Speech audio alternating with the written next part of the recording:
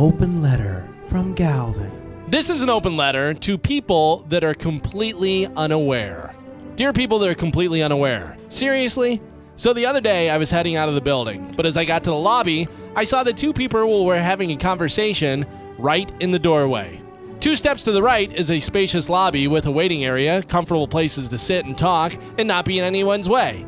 2 steps to the left is an area that I like to refer to as not the doorway, where everyone has to leave to go out of the building. I don't think it's too much to ask for any human over 12 years old to occasionally take a little look-see and make sure that you're not blocking someone, or walking into traffic, or standing in the goddamn door that leads in and out of the building. You know what's fun? 3 people walking side by side down a grocery store aisle, or through the parking lot. Are you bags of human waste really that unaware of your surroundings? I wish that I had superpowers. Not to be a superhero and save people. No, I want superpowers so I can shoot lasers out of my eyes and burn these people's legs off.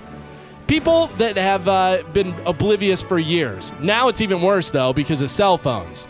Go to the mall, or walk downtown, or look at the person in the car driving next to you. Everybody is on their cell phone.